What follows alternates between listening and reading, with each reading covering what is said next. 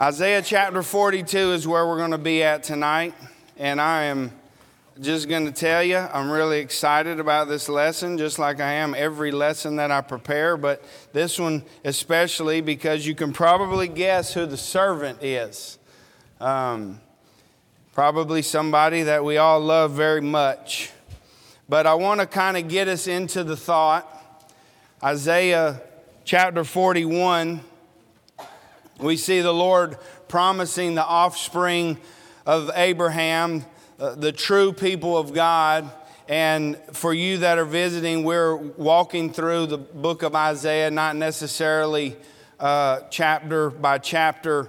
Last week we were in Isaiah 39, but we've moved on now to Isaiah 42. But in Isaiah 41, we see the Lord promising the offspring or the seed of Abraham, the people of God, that the Lord will be with them. And if you'll look real quick, probably a familiar passage from Isaiah chapter 41.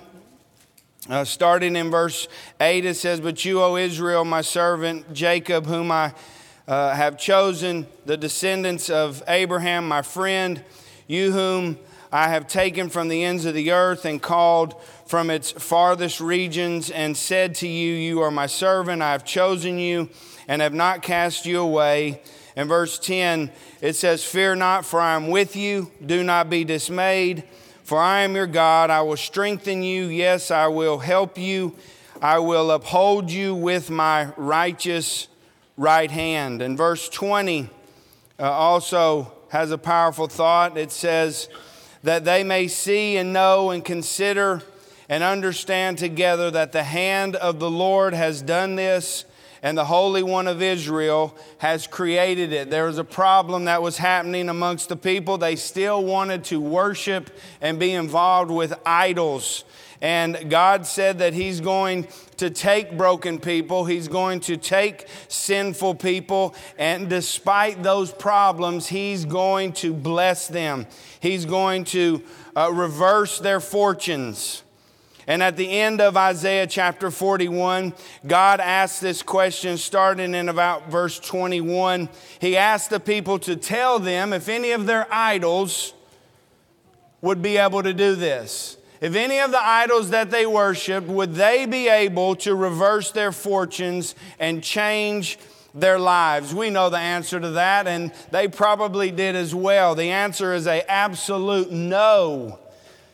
But God, the one who rules over the earth, has the power to change our lives. Amen?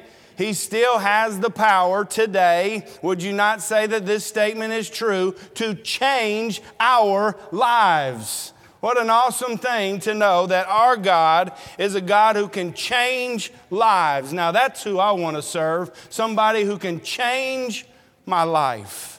See, those who trust in the Lord will have nothing to fear because God is with them, right? He's strengthening us. He's helping us. He's upholding us. The question then in the context is, how is God going to accomplish this? How is He going to show His people, this broken people, and radically change their lives and bless them? Well, we come to Isaiah chapter 42.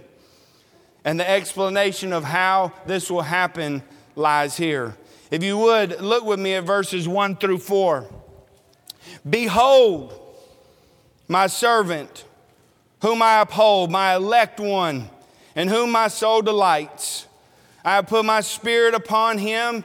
He will bring forth justice to the Gentiles. He will not cry out, nor raise his voice, nor cause his voice to be heard in the street. A bruised reed he will not break, a smoking flax he will not quench. He will bring forth justice for truth. He will not fail nor be discouraged till he has established justice in the earth, and the coastland shall wait for his law." I've got something in my notes that I really wanted to wait to get to. But if you guys know me, Erin knows me really well. That's why she doesn't tell me to keep any secrets, because I'm going to spill the beans, right? I have to say something right here before we get started. What we see right here from Jehovah is excitement. What we see from Jehovah, the Almighty Creator of everything, is excitement. Because what He's about to talk about is His Son. And He cannot hold back any longer. Now think about that. Think about the Almighty, the Creator of everything, and the excitement that He has when He first starts the verse. Behold, my servant, whom I uphold, my elect or my anointed one, in whom my soul delights. The message of the Lord begins with God saying that He has a servant and it is a chosen one. And this one He upholds and He delights in him. And consider that. To uphold something in the Bible, in the Hebrew, it means that it will not fail. So what does God do? He tells of this servant who will not fail. And He talks of this servant that He delights in. I delight in donuts. How about you? It's a big violation on the diet that I'm on, so I just needed to say that. I love chocolate glazed, whatever really, the Long Johns, right, with the cream filled, whatever. Any type of donut right now would probably be great with some milk, right? Heat it up out of the microwave. Come on now, really? The Lord says that this servant, this one that is His chosen one, He delights in him. And if the Lord delights in His servant, then it probably is a good indication that it's somebody that we should delight in also. Amen? If the Lord finds joy in this servant, then we should do the same, right? We should do likewise. The Lord says this, though. He says that He will put His Spirit upon him.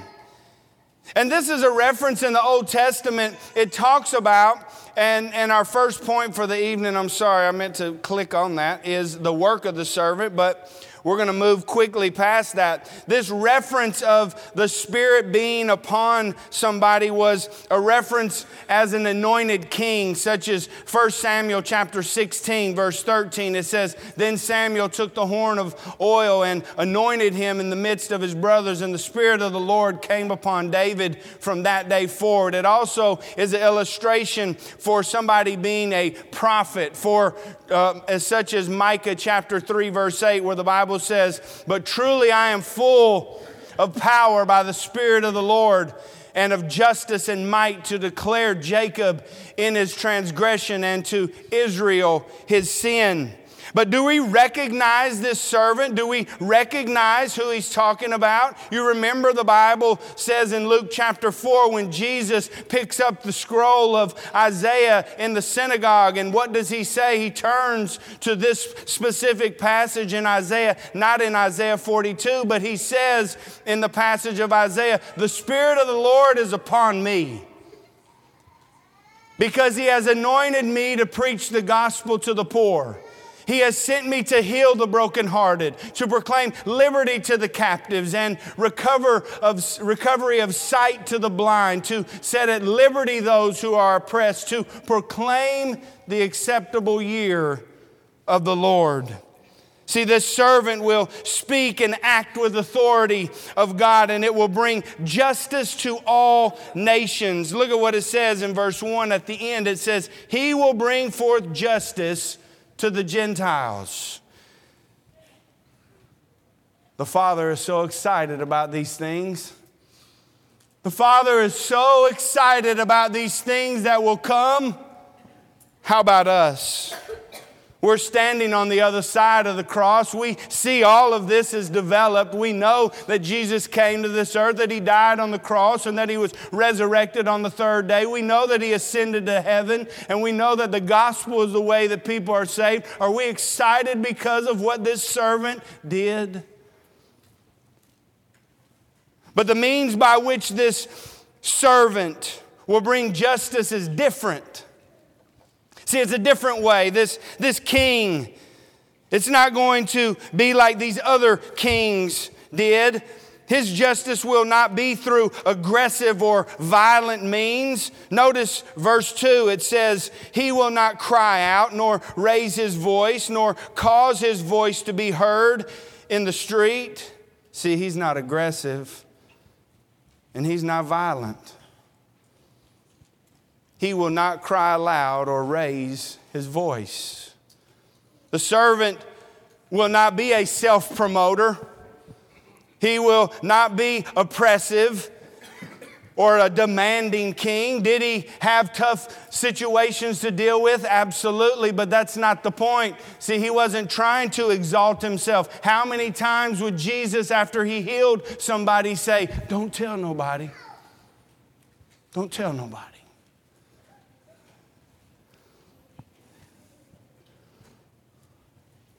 See, he won't be selfish. See, he won't attempt to elevate himself. You remember what Jesus said? If you want to be first in this kingdom, if you want to be the first in this family, you shall be last. But watch verse 3. And I want to spend just a little bit of time here. Verse 3 says, a bruised reed he will not break, and smoking flax he will not quench. He will bring forth justice for truth.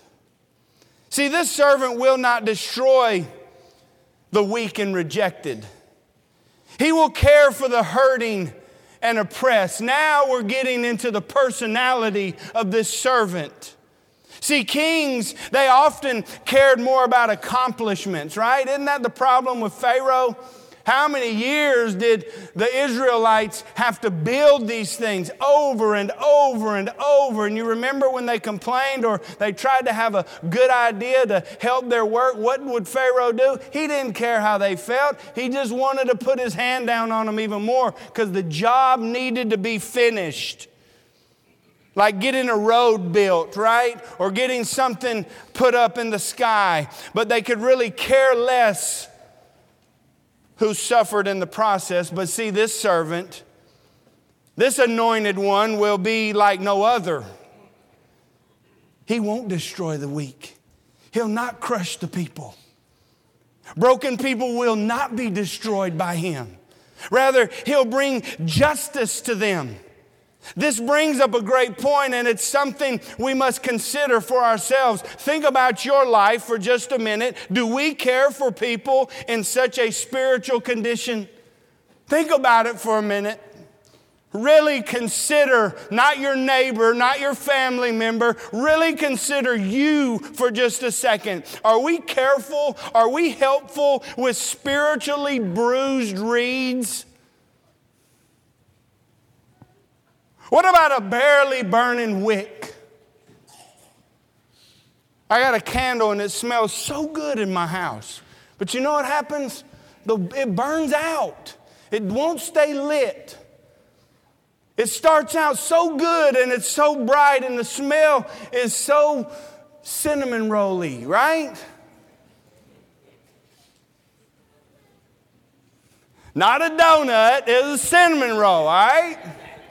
I mean, I like cinnamon rolls too. I wasn't even trying to get off on no food, but this thing smells good. But you know what happens? It starts out so bright, and then it becomes so dim, and it barely burns.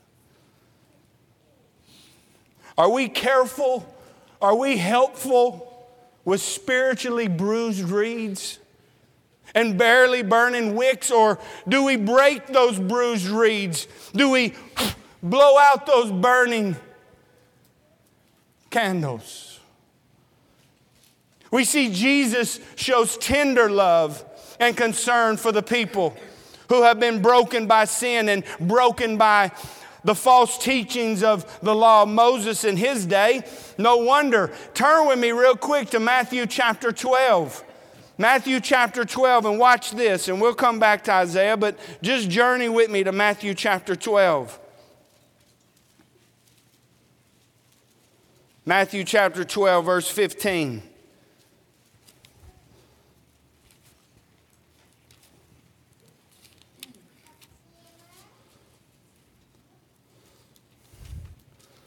The Bible says, but when Jesus knew it, he withdrew from there, and great multitudes followed him. These great multitudes followed Jesus. And look at what it says.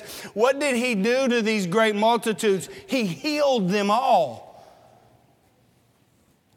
Yet he warned them not to make him known, that it might be fulfilled, which was spoken by Isaiah the prophet, saying, behold my servant, whom I've chosen, my beloved, in whom my soul is well pleased. I will put my spirit upon him, and he will declare justice to the Gentiles. He will not quarrel nor cry out, nor will anyone hear his voice in the streets. A bruised reed he will not break, a smoking flax he will not quench, till he sends forth justice to victory, and in his name Gentiles will trust. The Father couldn't wait to talk about him 700 years before the Messiah comes on the scene. He could not wait. Brethren, can we wait? I got work, man. I got stuff I need to take care of, man. I got to get all this stuff done. Like I say every week, and I plead with you, brethren, tonight people will die who are outside of the body of Christ. But this servant, he came not to break a reed that was bruised, not to blow out a candle that was barely burning, but he came to save. He came to seek those who were struggling, those who had a tough time. Brethren, are we? See, this is the one the Almighty says is the one whom his soul delights. What about us? Do we want the Almighty to delight in us?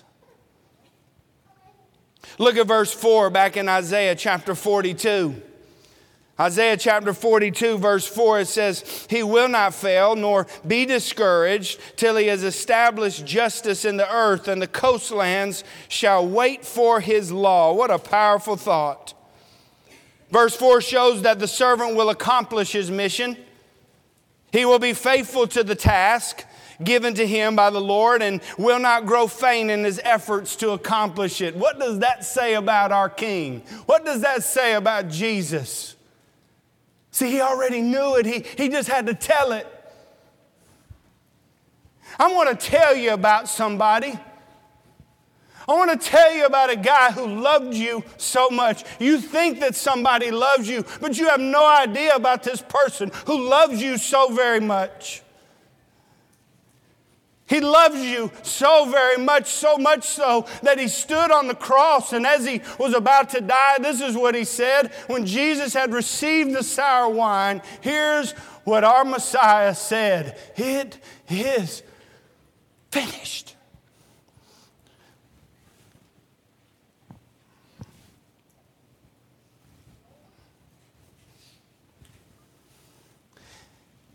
He couldn't lift himself up anymore. He was wore out. They made fun of him. They took his clothes off of him. They laughed and they mocked him.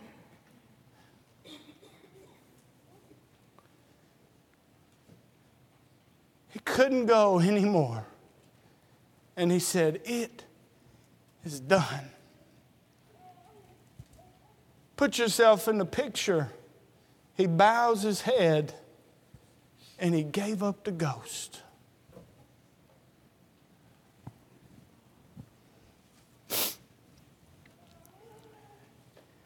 All will wait for his instructions. Notice what it says. The whole earth is waiting for his law. This is an awesome thought. The hope of the world lies in the servant of the Lord, not in themselves. Brethren, the world is waiting for this servant, and they don't even know it yet. Ring out the message. Amen? Ring it out. Ring it out. Have we become quiet? Are we not as excited as Jehovah was when he couldn't hold it in any longer to talk about this servant? What a challenge for us. He couldn't keep it in. The second thing to consider this evening is the call of the servant. Look at this, verse 5. Thus says God, the Lord who created the heavens and stretched them out, who spread forth the earth and that which comes from it, who gives breath to the people on it and the spirit to those who walk in it. I, the Lord, have called you in righteousness and will hold your hand. I will keep you and give you as a covenant to the people, as a light to the Gentiles, to open blind eyes, to bring out prisoners from the prison, those who sit in darkness from the prison house. I am the Lord, that is my name, and my glory I will not give to another, nor my praise to carved images. Behold, the former things have come to pass, and new things I declare before they spring forth. I tell you of them. Total goosebumps on my arm. You want to know who's talking right here? The Almighty God.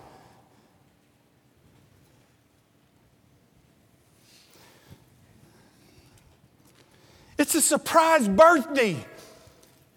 There's a surprise birthday that's going on, and Jehovah says, I cannot keep it a secret. I got to tell you about somebody. The powerful Lord who gives life to the people is about to make a decree. The Lord will support the work of this servant. The Lord claims this servant because he's righteous. And because of that, the Lord, look at what it says. He says, I will hold your hand. Brethren, if I'm striving to be like Christ, who's holding my hand? Huh? Oh, the excitement. Oh, the joy that filled God's heart to know that this servant was going to do what nobody else could do. And he said, I'm going to hold your hand. I'm going to be with you.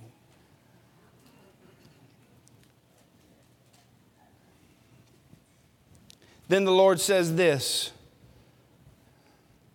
I will give the servant as a covenant to the people, a light to the nations.